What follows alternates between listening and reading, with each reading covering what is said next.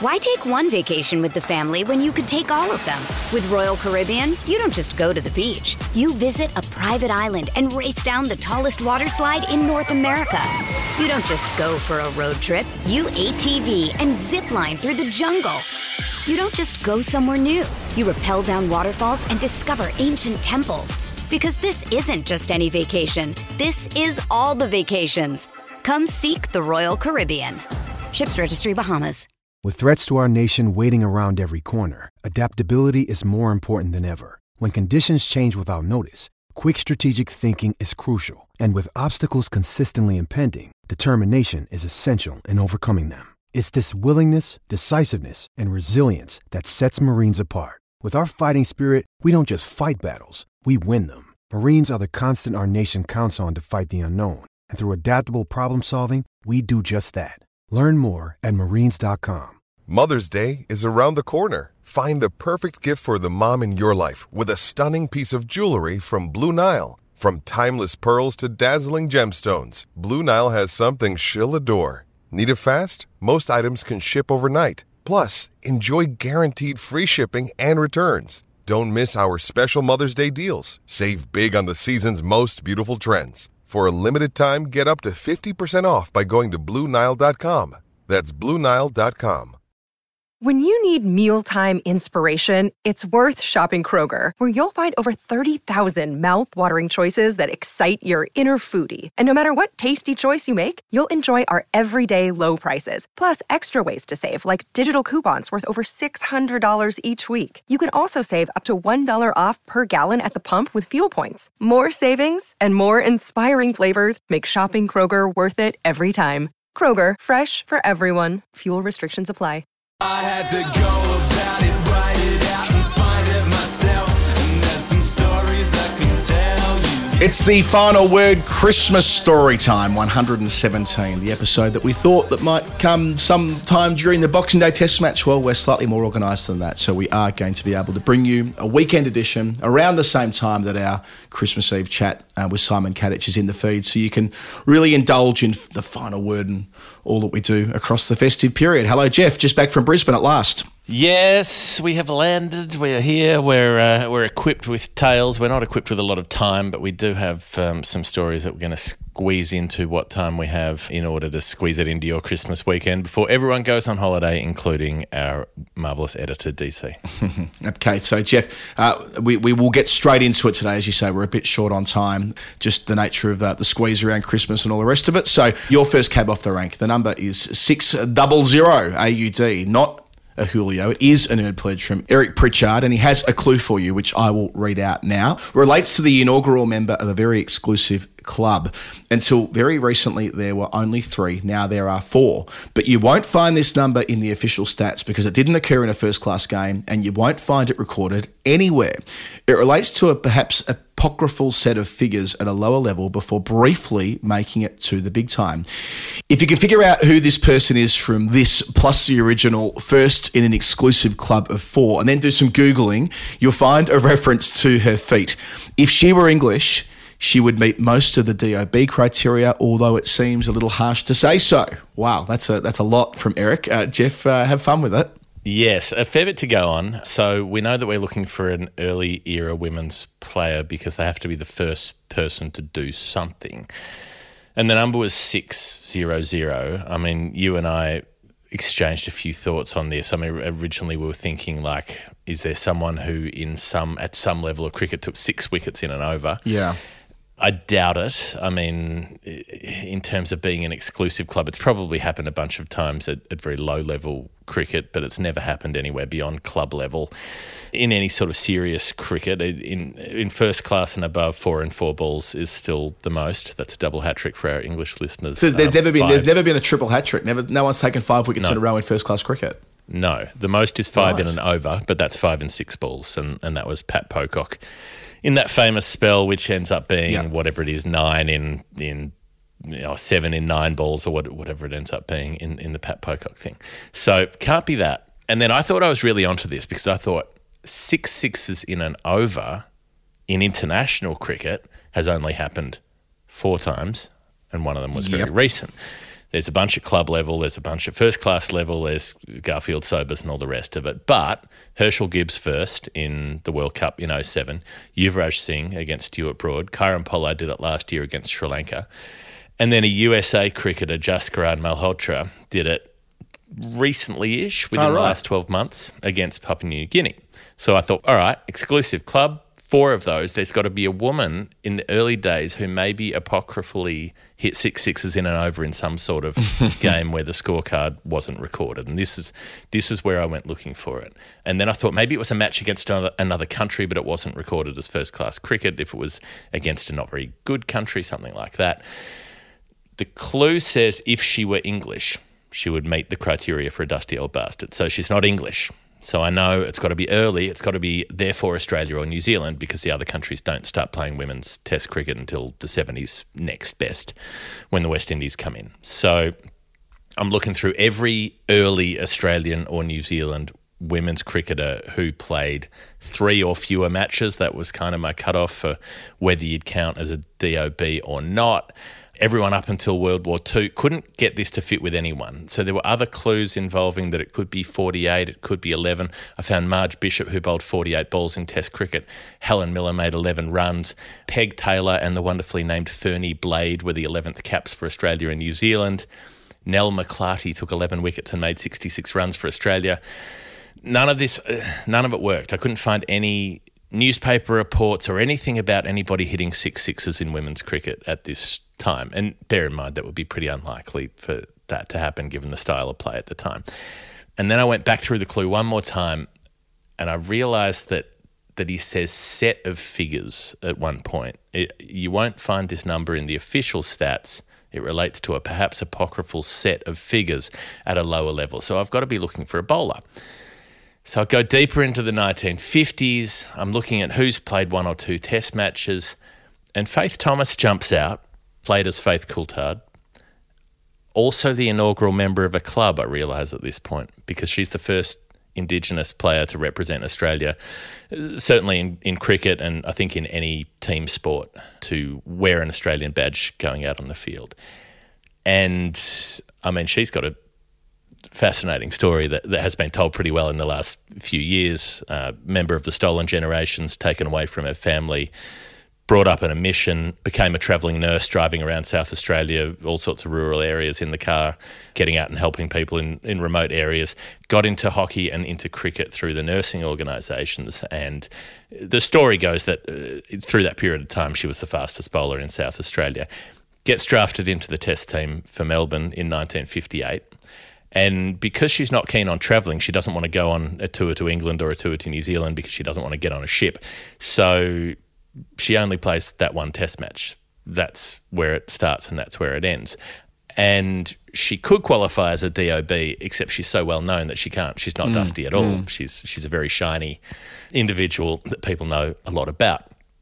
Almost a thanks for coming in that Test match. Doesn't get to bowl in the first innings because England get bowled out for 35. Not required to bat in the second innings because Australia declares. So she gets to face once, makes 3 runs and gets to bowl 6 overs, and that's it. That's her Test match. But she is the first in a club of Indigenous players to play for Australia, and that club later expands to include Jason Gillespie and then Dan Christian and then Ash Gardner. And I wonder if this pledge came in before Scott Boland got into things, or maybe we're only talking Test cricket because Dan Christian didn't play Test cricket. Yep. So I think at this point, the recent entrant that was mentioned by Eric has got to be Scott Boland. It's got to be Scott, yeah. What you said first will be what it is. It'll be Dan Christian because he didn't play Test cricket. He'll be the odd one out there. Yep. Yeah, played the short forms, but not Test cricket. So that makes 4. Faith is still going, 89 years old, kind of an iconoclast, gets interviewed once in a while and says things that people don't want her to say, and is not shy about voicing an opinion about whatever. It doesn't feel the need to toe the party line. And she does like to tell a bunch of tales, and sometimes those tales get a bit tall. And one of those tales, as I found out, and there's no scorecard to verify this, is that once she was playing for the nurses against the Adelaide Teachers College and took 6 for none. What is our number? 600.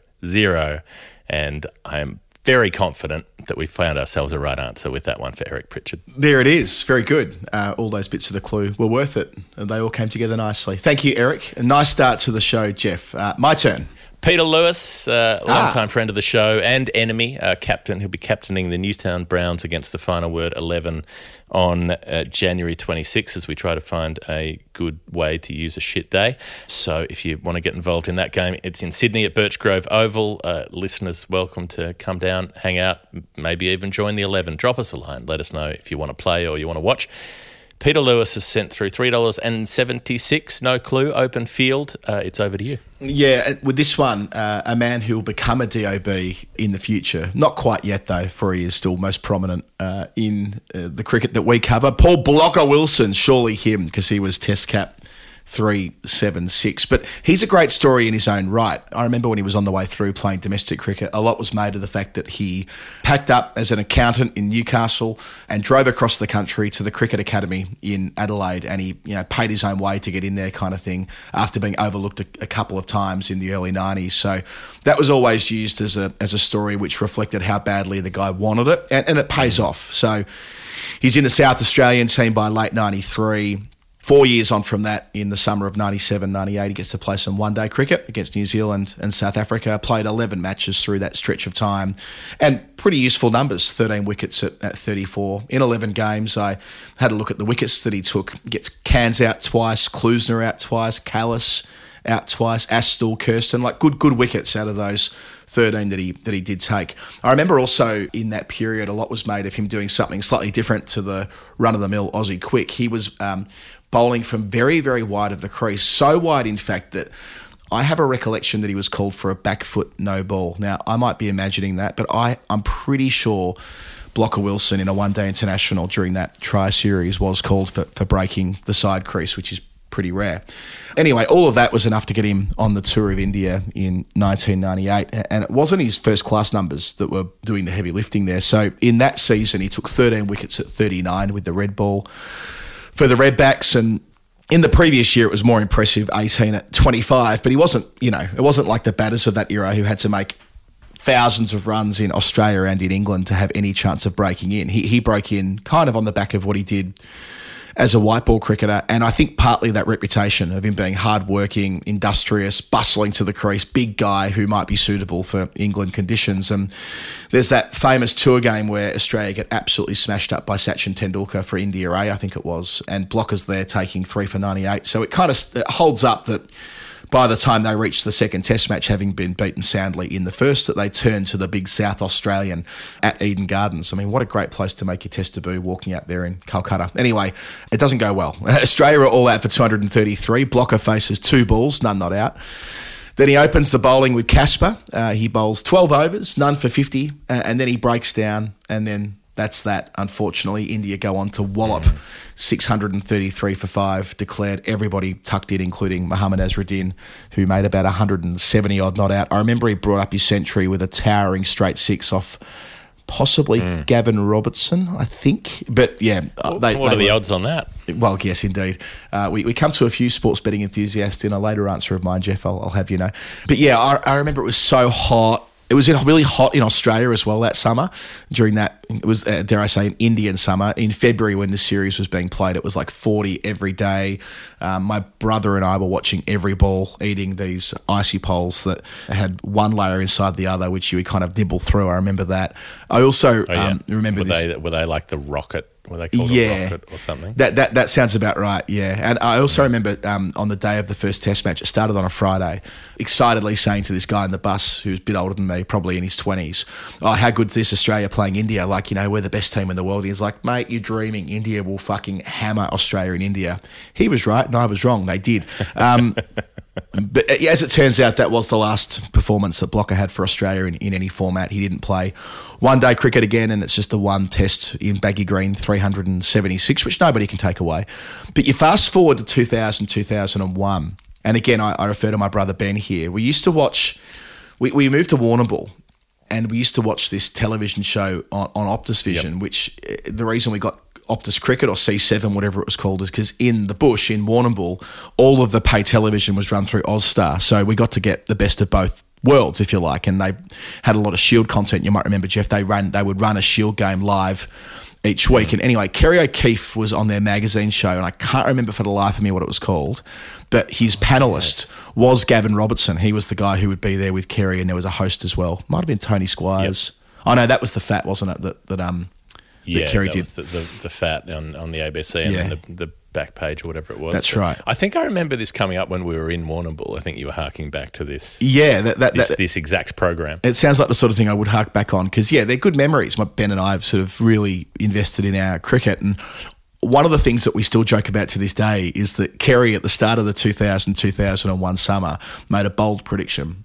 His bold prediction was as follows, that Paul Wilson, and I wish this clip existed somewhere, that Paul Wilson would, at the end of that summer, be driving around the WACA in the back of the car. In other words, that he would be the international cricketer of the year, Paul Blocker Wilson. He made this bold call that he would, from nowhere, from outside the Australian team, get that chance. Of course, he didn't play again, and he never would drive around on the WACA in a car a la Curtly Ambrose from some years earlier. Andy Bickle came in during that summer, didn't he? 2001. He did. At the MCG against the Windies. Well, Brett Lee started the summer, and then there was an injury. I can't remember who got injured there, but by the end of it, you're right, Andy Bickle was getting Test cricket, and certainly wasn't Paul Wilson.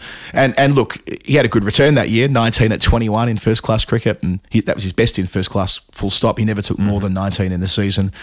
Took 16 wickets in the white ball stuff as well. A couple of years later, he moved to Western Australia for a few quieter seasons before retiring in 2004. But, great story that he's raced through the umpiring ranks in recent seasons with Cricket Australia's backing. They've made a point of trying to promote former international cricketers to get out there and umpire at the highest level, and so he has. His first Test match as an umpire was in 2019, Bangladesh, Afghanistan. He's done 7 of them since, and he's done 36 one-day internationals. Did the Women's World Cup final in 2022, earlier this year, Jeff, in Christchurch, and he did a Women's Test last year as well. He's one of the 4 Australian umpires on the ICC panel. So not the elite panel, that's the one that Paul Rifle and Rod Tucker sit on, but the level below that. So there's more to be told in the Paul Blocker Wilson story than his cap, which was 376 for Peter Lewis. I'm sure that's right with him. He strikes me as the kind of guy who would have enjoyed Blocker's work back in the 90s and 2000s. And 2 in a row that are that technically you could try to claim as Dusty Old Bastards, but are absolutely not, because exactly. I don't think you can be an international umpire and still be a DOB.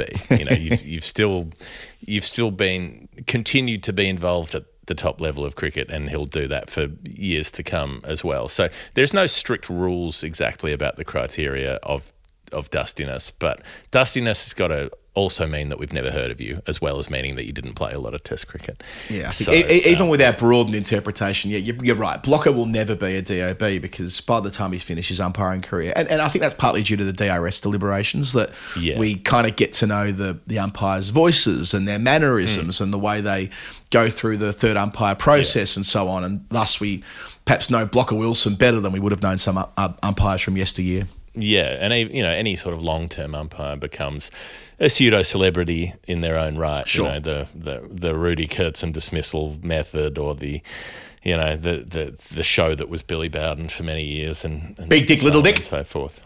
Big Dick and Little Bit Dick, the two Kettleborough and Illingworth. I saw Big Dick a couple of times during the week because his booth for doing third umpire work at Brisbane was not far from our commentary position. And here's some colour for you. When performing as the third umpire, Big Dick sits there with his shirt hanging out, doesn't tuck his shirt into his trousers and why would you? He'd have his feet up, just watching the front foot, and occasionally being called upon by the central umpires. But he's very good at it, as he was during that India-Pakistan World Cup game at the MCG. He was on the TV tools that night and did a great job. Big Dick. The next number comes in from the Reverend Dan Nichols, who I hear whispers around town is taking his Quokkas team down to Pombanite in March, hopefully, to play a game against the Pombanite side. Great. Sounds like that's coming together. If you didn't see or hear our Pombanite show, go and listen to it, or better yet, go to YouTube and watch Cam Fink's beautiful video work on that episode from our Western Victorian tour a couple of months ago. He has sent through a $1.94, the Reverend. So there was a clue, and it runs as follows. A modest taboo, you might say there's a dent on it. A motley crew, a captain, a selector, an English quick in it. More than half internationals, the stuff of dreams and the start of a legend. Now, I jumped on this initially, Jeff, and kind of threw it over to you. I was thinking an English quick could be Alan Mullally, given that he'd started, in the Australian system, but he was back in WA where he was playing grade cricket. Then I thought it could be to do with Chris Rogers' first-class debut. Mullally played in that, an English quick. The Dent reference here could have been Mark Butcher's helmet. Matthew Nicholson smashing him in the helmet, second ball, and blood coming out of the grill and at the front of the helmet past the grill, and Nicholson going on to take 7 for 77 and getting himself into the Test team. There was a selector in that side, Gus Fraser. He played and did the job for England, and more than half of the WA team were internationals. Hussey, Campbell, Kadich, Langer, Rogers, and the aforementioned Nicholson. So that was all right, but buggered if I know how I was going to tie that together with 194. So I kind of assumed that I was reaching for it. I was snatching for it. It wasn't quite right. Well, I liked your idea, and I thought, what if it's about the other end of Alan Mullally's career when he made his first-class debut for Western Australia in 1989? That's Ian Botham's last Shield match as well for Queensland, which is kind of funny. Kim Hughes still kicking around in that team. Is he? Clash of eras. Really? Kim Hughes is playing in the Shield in 1989? 89-90, yeah. Wow. I'm really surprised to hear that, given it's like 7 years after handing over the Australian captaincy, 5 years since his last Rebel tour. Really interesting. Please carry on. Yep. So I started looking for other players who debuted in matches that Alan Mullally played for Western Australia. And this is what I spent a lot of today doing. Okay. There are some names that are not going to be it. It's not going to be Devaka Vasu, who debuted in first-class cricket in that weird Callis Chemplast trophy that we talked about that got played for a couple of times between WA and Tamil Nadu. Decent all-rounder, 35 with the bat, 25 with the ball. Played 70-odd first-class games. Don't know what happened to Devaka Vasu. Could have gone on to bigger and better things. There are some names that are unlikely to be involved. Paul Carew for South Australia, Richard Stobo for New South Wales, Kenneth Lilly, spelt the wrong way to be related to that one, who played a couple of games for WA, Darren Ramshaw, Chris Mack, not sort of the big names at the top of the list, but they did their bit and made first class debuts all in that season against WA when Alan Mullally was playing. Damien Fleming also did in 89-90, but he took 6 for 37 in his first innings, so that does not fit with a modest debut. I'm so chuffed that I know one of my answers later in story time today relates to a debut against WA in 1989-90. Just want to flag that now. As you're running through this, I'm very excited. I have an idea of as to which that might be, in fact. I really want to know what happens in the Fleming game, because the Vicks draw, needing 22 runs to win on day 4, but looking at the number of overs bowled in the match, it's only 72 a day on average, so there must have been some rain involved. But, how did they come to get that close on day 4 and not go for it? Dino gave it a bit of a crack. Michael Bevan might be that debut that you're thinking of. Batted at 7. Made 114, pushed the first innings out long enough that they saved the match, even though they had to follow on after that. So that doesn't count as a modest debut either. Modest debuts could include Michael Kasprovic, who made a duck, did not bat, and got none for in both innings. Just like his Test debut. He's one of the rare fast bowlers to get 2 none-fors on Test debut, as he did in 1996. And continue to get opportunities as well, even rarer. Brendan Julian's debut, didn't get to bowl in either innings, batted at 6, made 6 not out when he got declared on, and made 1 in the second innings. That's a modest debut, but nothing that fits with the 194. I mean, so much of this almost fits, because they're playing against the Tassie side with Dirk Wellham, Gavin Robertson, Greg Campbell, Dave Gilbert. They're all internationals. Rocket Rod Tucker umpiring. Count him as an international. The WA side, Valletta, Graham Wood, Brendan Julian, Tim Zora, Tom Hogan, Chris Matthews, Alan Mullally, more than half internationals, but the 194 doesn't fit. It doesn't go. So at this point, I went back to the Reverend. I said, what's going on? Help me out. He said, think current players, think final word fave. Well, Glenn Maxwell debuted for Victoria in January and February 2010 across 3 formats. T20's first class 50 over cricket. Thanks for coming in the T20. Didn't get to bat, didn't get to bowl. I got to bat once in the Shield game, made a quick 38 in a draw, took a couple of wickets. Ford Ranger Cup, that's where we're looking. 50 overs? Maybe it was 40 overs. Who remembers? Maybe it was a split innings 40. Split innings, yeah. I reckon that is 2010, 2011, I'm almost certain that was when we were doing 25, 25, 25, 25. Good format. Yeah, I've always liked the 25 splits. I thought that had a fair bit to it. Anyway, that was the format they used in the David Boone testimonial game at the MCG many years ago. Very good. Was that the one featuring Pluck a Duck? That was Dino's. Okay, right. So, P Duck on there. Okay, so Maxi bowls okay, actually, but everyone else, well, most of the others get whacked. Tasmania make 304. They're batting first in a final at the MCG as well, so he's debuting in the final. Tim Payne makes a ton. Who remembered that in that final? Ed Cowan made 61 at a strike rate of 110. That was that year when Ed Cowan's 50 over cricket became really good for a time domestically. I'm pretty sure that might be the final. That is the final. Where my mate Mark Diven played for Tasmania as well as the all-rounder. Div, who went on to be our captain at Hampstead a couple of years on from that as the club pro. He made 5 centuries and took over 50 wickets for the club playing in the first team that year. And whenever I go back there, people still sing and talk about Div. I think you've met him, Jeff, when you were in Tassie with me a few years ago. Anyway, I think that was the 10-11 Ford Ranger Cup final as well.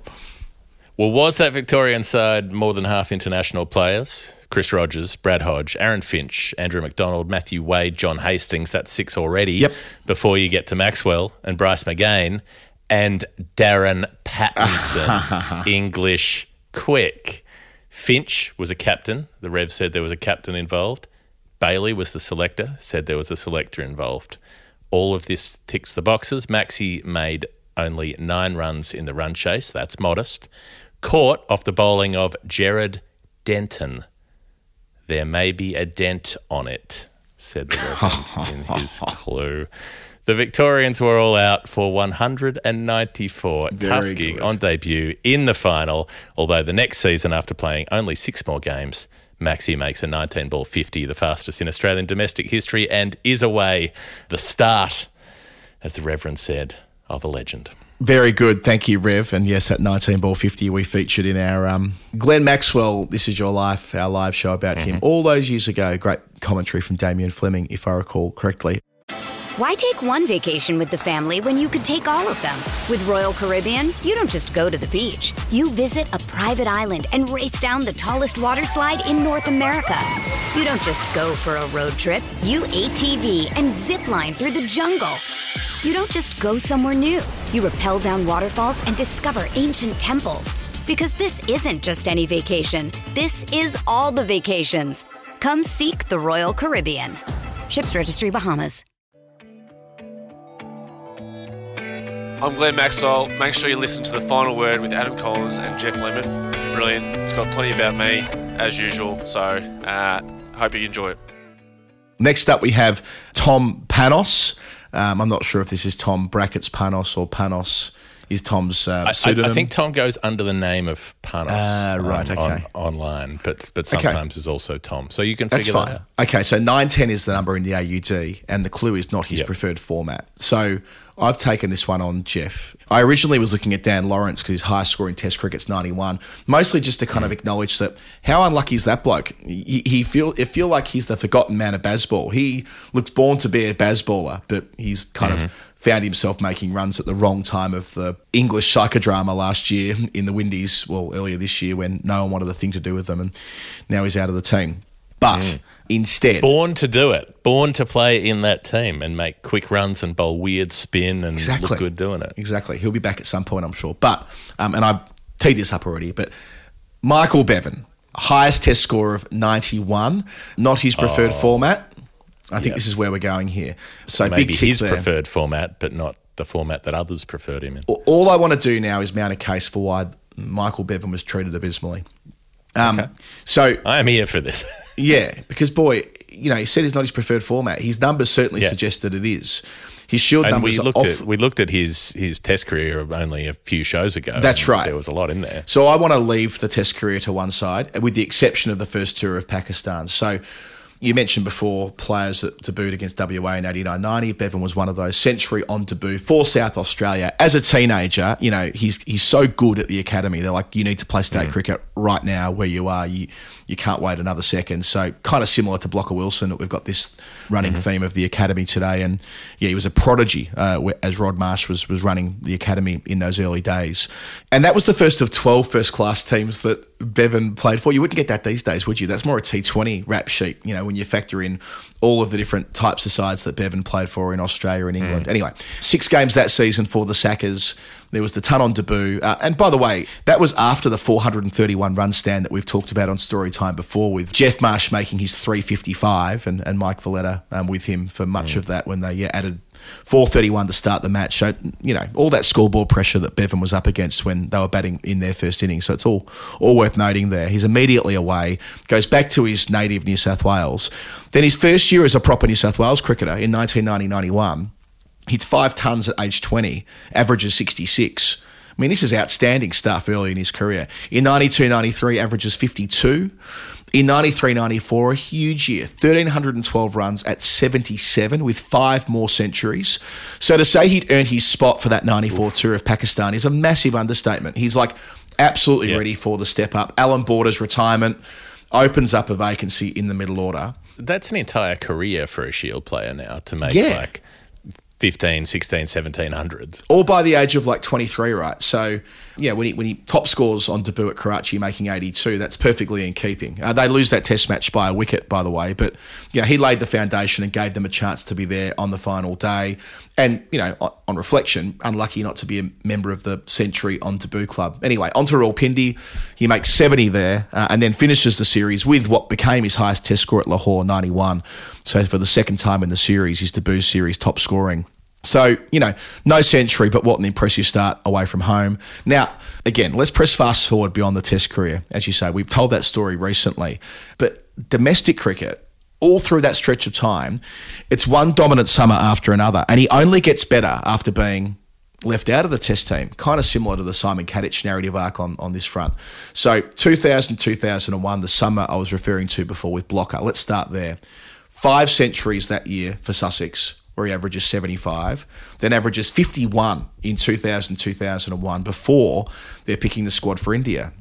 Now, I referred already to that show that Kerry O'Keefe was on. He was arguing till he's blue in the face that they needed to take Michael Bevan as the third spin option, given he was absolutely dominating Shield cricket. And any perception that he was poor against the short ball, which I would challenge, by the way, you're not making these types of runs in domestic cricket in Australia if you can't handle the short ball. What do you think all those Shield attacks were doing to him week in, week out? They were bumping him. And yes, he got out to the short ball a number of times in Test cricket, but I would argue that was a technique thing rather than him being sort of worried about it. And you can improve against it, as Steve Waugh showed through his long and productive career. Anyway, that 2000-2001 series includes a century against WA at the WACA when it's genuinely quick, kind of bolstering that point. But somehow he's overlooked. And almost to make a point, the next home summer, 2001-2002, averages 72 in the Shield, 76 the year after that, 101 the year after that in 2003-2004. Does he get a look in for India and Sri Lanka in 2004? Nah. He's gone 72, 76, 101 in consecutive seasons. He's only in his early 30s, so way before his sell-by date. Still playing. Still prominent in the one-day international team all through this. Yeah, I was about to say, they keep picking him in that team almost to make a point that, yes, you're good enough to do this, but not good enough to do the other thing. But in 04, he doesn't go to Sri Lanka. He doesn't go to India, for shame. Then to Tassie for one final push, 2004-2005. And Jeff, it won't surprise you to learn that he broke the Shield record for the state, 1,464 runs at 98. So he's gone 72, 76, 101, 98 in consecutive seasons. Couple of years on from that, he finally does retire from first-class cricket with 68 centuries for seemingly a white ball specialist, a first-class average of 57. 57. 68 tons, 57 average, and not even, as was said in the clue from Tom Panos, not even his best format, so to speak. An absolute disgrace. Got to bang the door down, mate. You got to bang the door down. An absolute you got to go back to the Shield. Disgrace. Michael Bevan, made in heaven, doesn't get a chance to play for Australia after 1998, and his highest score somehow in that form of the game remains 91. Short ball bullshit, for shame. Concur. As Leonardo DiCaprio says in Catch Me If You Can, I concur, Doctor. Couldn't agree more. We've got a double header, actually a triple header coming up. We've kind of buggered this up because I've answered both of them. So this is 3 people, but I reckon this is 2 answers. Oh, okay. I thought I got involved on that. I must have forgotten. Oh, yuck. That's all right. I think you can get pretty involved in the second one. Okay. Because I think you're going to know some things about that once I get going. But it's a triple header. It comes in from Vijay, comes in from Joseph Brookshaw, and it comes in from Jake Sheedy. It is 355. In Vijay's case, this was in euros. Yep. With a clue that says this: historic series, historic over, champion left-hander. And I was puzzled at him. I was like, how do I make 355 fit with an over? Because it's not like it can be 3 for 55 or 35 for 5. Right. It can't be a score line. How does it fit when it's an over? And a historic over at that. I thought, is it the over when Dennis Lilly takes his 355th and final wicket? But no, that was Sarfraz Nawaz. He was a right-hander, not a champion left-hander. Was a champion right-hander, but not for batting. Someone who made 355 in a series, the only people who've done that, Jack Hobbs, Herbert Sutcliffe, Bob Simpson, Inzamam ul Haq, all right-handers. And the only thing I could come up with for an over was, is it the end of a spell that ends up as a 3.55 economy rate? Now, this gets mathematically interesting because it's really difficult to have an economy rate of 3.55 across a spell because you have to have at least 120 deliveries in a spell before you can average 3.55 across it. So you can't do it in a one-day international because you can only bowl up to 10 overs or maybe up to 12 overs in the old days. Right. Nobody's had an economy rate of 3.55 in one-day history because they mathematically can't do it. So you can't do it in T20 cricket either. You can do it in Test cricket, but the only way you can do it is if you bowl 20 overs and concede 71 runs. Or if you bowl 15 8-ball overs and concede 71 runs, because that's still 120. Or something that has happened once, if you bowl 40 overs and concede twice as many runs, which is 142. Okay. So every spell bar one is something for 71 that's had an economy rate of 3.55. Historic match, James Anderson, second innings of the Melbourne Ashes Test of 2010 when they're bowling out the Australians to win by an innings, 1 for 71, 3.55 and over. The one wicket that he does get is Steve Smith, champion right-hander, not left-hander. Yep. Michael Holding, 1 for 71 in the first bowling innings for his side of the 5th Test of the Blackwash series when the West Indies are 4-0 up against England. They're going into the 5th Test. They want to make sure they win all of them. He only gets one wicket, but it is an important one. It comes after a century opening stand. It's Graham Gooch, champion right-hander, not champion left-hander. The Gooch. Michael Holding gets him twice in the match for 51 in each innings, interestingly. But, yes, tain't one thing nor the other. Bishan Bedi, India's big win at the MCG in 1977 when they're on the comeback trail. They're 2-0 down. They get back to 2-2. They lose the decider, one of the great series. But his wickets are Peter Toohey and Tony Mann. I don't think champion left-hander really fits the bill for either of those. Here's one that could work, though. Sri Lanka in South Africa in 2019. You know the story. You've heard it on Storytime before. They're chasing 304 Sri Lanka in the 4th innings. There's no way they're going to do it in South Africa because they've never played well in South Africa and they're in South Africa. And they're up against Dale Steyn, Vernon Philander, Kagiso Rabada, Dwan Olafia. And it's Keshav Maharaj, the spinner, doing most of the damage. So at the point where they need 98 to win, they've got 5 wickets in hand. And then Maharaj comes through. Good review when he gets a decision turned down, gets a Dhananjaya, LBW on the sweep. Saranga Lakmal edges the next ball to slip. Olivia takes a wicket and then Maharaj gets another one. Kasan Rajita, LBW. So now they need 78 to win with 1 wicket in hand. And that's when Kusal Pereira takes on Maharaj. The next ball he faces from him goes for 6. Next over, reverse sweeps a 4. takes 3 runs off the next, 5 runs off the next, 3 runs off the next, and he's farming the strike beautifully. He's getting a single right at the end of the over, making sure that his number 11 doesn't have to face, and so they take Maharaj out of the attack. He's the one who's got 3 of the last 4 wickets, but he gets dragged. They get the quicks back on. Pereira's still farming the strike like old McDonald, doing a beautiful job, and he takes down the quicks, hits a 6 off Steyn, a 6 off Rabada, another 6 off Steyn, keeps going and gets them there before Ben Stokes did it for one of the most ridiculous victories. 153 not out, 9 wickets down, exactly the same as Lara, a champion left-hander. And I think that means you can say Kusal Perera in that moment was also a champion left-hander because he's a left-hander. And who was he smashing around? A champion left-hander in Keshav Maharaj, who took 3 for 71 but couldn't make it 4 for 71, going at 3.55 and over. That is my guess. That is probably wrong, but I like the answer for VJ's 355. I like that it works. I like that it works. And I have a feeling VJ in the past might have sent us clues that relate to the Sri Lankan side. Just got a hunch on that maybe we've had a VJ before. So therefore, having a link through to Kusal Perera and his genius that day in Durban would stand to reason. So that's the first of 355. Then you've gone and double-headed the other 2. So just a reminder, this is Joseph Brookshaw and Jake Sheedy.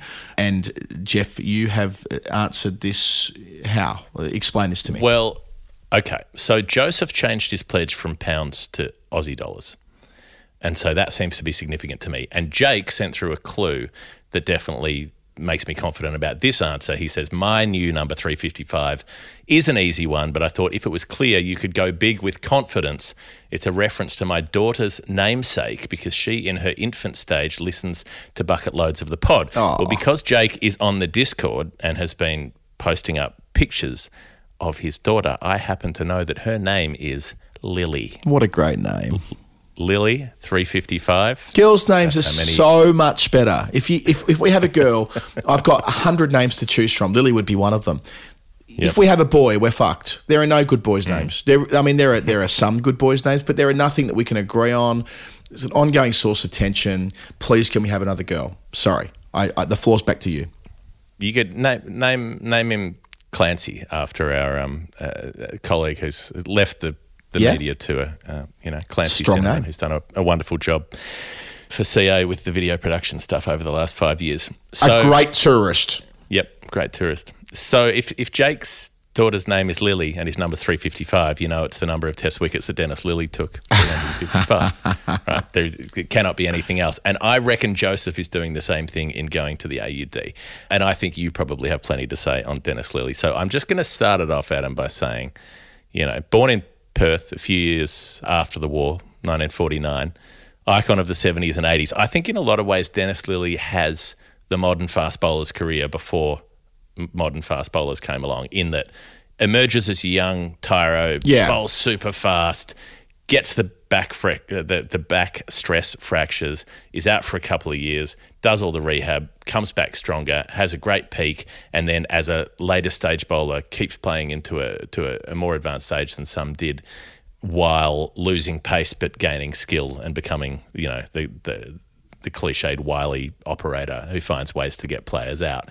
The whole arc is there, and so many other players have now mimicked that as they've gone along. Yeah, I was going to say exactly that the slipstream that Lilly finds himself in, players after Lilly, Richard Hadley and James Anderson, 3 guys who started really quick. People forget, I don't think they forget, but it isn't reflected on as often as it should be, that Lilly was genuinely fast when he gets his first opportunity in 1970-71. He's like 22 or something like that at the end of that Ashes series. It's a few years on from that he back breaks in half. I remember there was a book I used to read in primary school, in our primary school library, that documented Dennis Lilly's recovery. And, he's my dad's cricketing hero growing up as well. So dad's told me these stories too, that there was no certainty upon Lilly returning at all because, that kind of injury then could be career ending. But when he does return, he does so as a supreme seamer as opposed to an all-out quick, still quick enough, but he was never going to be the tyro that he started. And I think that says a lot about how skillful he was that he could reinvent himself that way. Well, I've spent a lot of time today watching Dennis Lilly clips on the internet, and the early stuff is seriously quick. He's playing for WA Colts at 18, takes a 5 in that game, of course. By 20, it's 1969, he's in the Shield team. By 21, he makes his Test debut at the end of that Ashes series. And by 22, he's bowling against that World 11. We've talked about the 8 for 29 that he took before, up against Gavaskar, Engineer, Rowan Kanai, Zaire Abbas, Clive Lloyd, Garfield Sobers, Tony Gregg, useful top 7. Not Test match, not given Test status. Nah, I think it was for a while. Yeah, I have a feeling it had Test status for a time, and then they saw fit to tweak a few of those World 11 games. Not completely unreasonably either. It's contested space, but you can form an argument either way. He plays 4 of them, and watching some of the clips back, like the bowling is seriously quick. When he drops short, there's a point when he's halfway through that spell, he's bowling with 5 slips and 2 leg slips. Right. 5 slips and 2 leg slips. And he's getting catches both sides of the wicket in that cordon. I mean, he's got like a mid-wicket and a cover, and that's it. It's extraordinary. Right. And the other interesting part of this is that because he played 4 times, you know how the old Court Marsh bowled Lilly is the most common dismissal in cricket with 95 instances. There are 7 more in that World 11 series of matches. So if they did count as tests, then they would have cracked the time. Right. Marsh and Lilly. Didn't know that. So okay. There's one for you. Yeah, early 73 when the back goes, months in plaster, physio rehab, comes back to Test cricket in 74, 75. That's when Jeff Thompson arrives. That's when the magic happens. That's when they burn through a couple of Ashes series and mark themselves as the scariest bowling combination in the world. And then it is interesting how much cricket he misses. Skips that England tour in 77 because his back's going again. Couple of years of World Series cricket, gets back into it in the 80s, teams up with Terry Alderman in 1981, goes past Benno's 248 wickets for the Australian record, goes past Lance Gibbs, has all the flare-ups, and just watching the video back, watching the action, it seems like he's the first really big crowd icon for an Australian crowd where they like him because he's a bit not quite doing things the way you're supposed to do. He's got a short temper. He blows up from time to time. People associate with him, and when you hear the chant going, like maybe that's the first real star cricketer in a way, where Bradman was almost Christ-like. He was so distant from everybody, but Lilly is the one that they felt was theirs. Yeah, all you need to do is listen back to the 1977 centenary Test commentary from Test Match Special, actually, which I had the great fortune of doing when calling the shots. John Arlett's out there calling it for TMS, and I think it's a simulcast for the ABC. But anyway, the point is that he reflects on that a number of times, that how loud the crowd is in support of Lilly, willing him on late in the day, that kind of thing. Again, my dad was there for much of that Test match and remembers it as well, that he was just man for all season stuff, and loved like no one else at that time. And the fact that he became the world record holder kind of took him to a whole new level as well. Right, I think we're out of time, and Adam, you have to go to the dentist. I do. You have no idea how hard it is. You have no idea how hard it is to get a dental appointment in London. I've got one. It's in 19 minutes, and if I miss it, I'll never get one ever again. So I'm going to wish everyone a happy Christmas, and hopefully the chunk that's fallen out of my tooth can be replaced somehow at some point in the future. All right. Good luck with that, and we will sink our repaired teeth into a longer story time next time. But here's a little one for your feeds. Merry Christmas, and watch out for the Christmas show, which will be dropping just after this. Have a nice weekend. So you know what I meant here. I had to go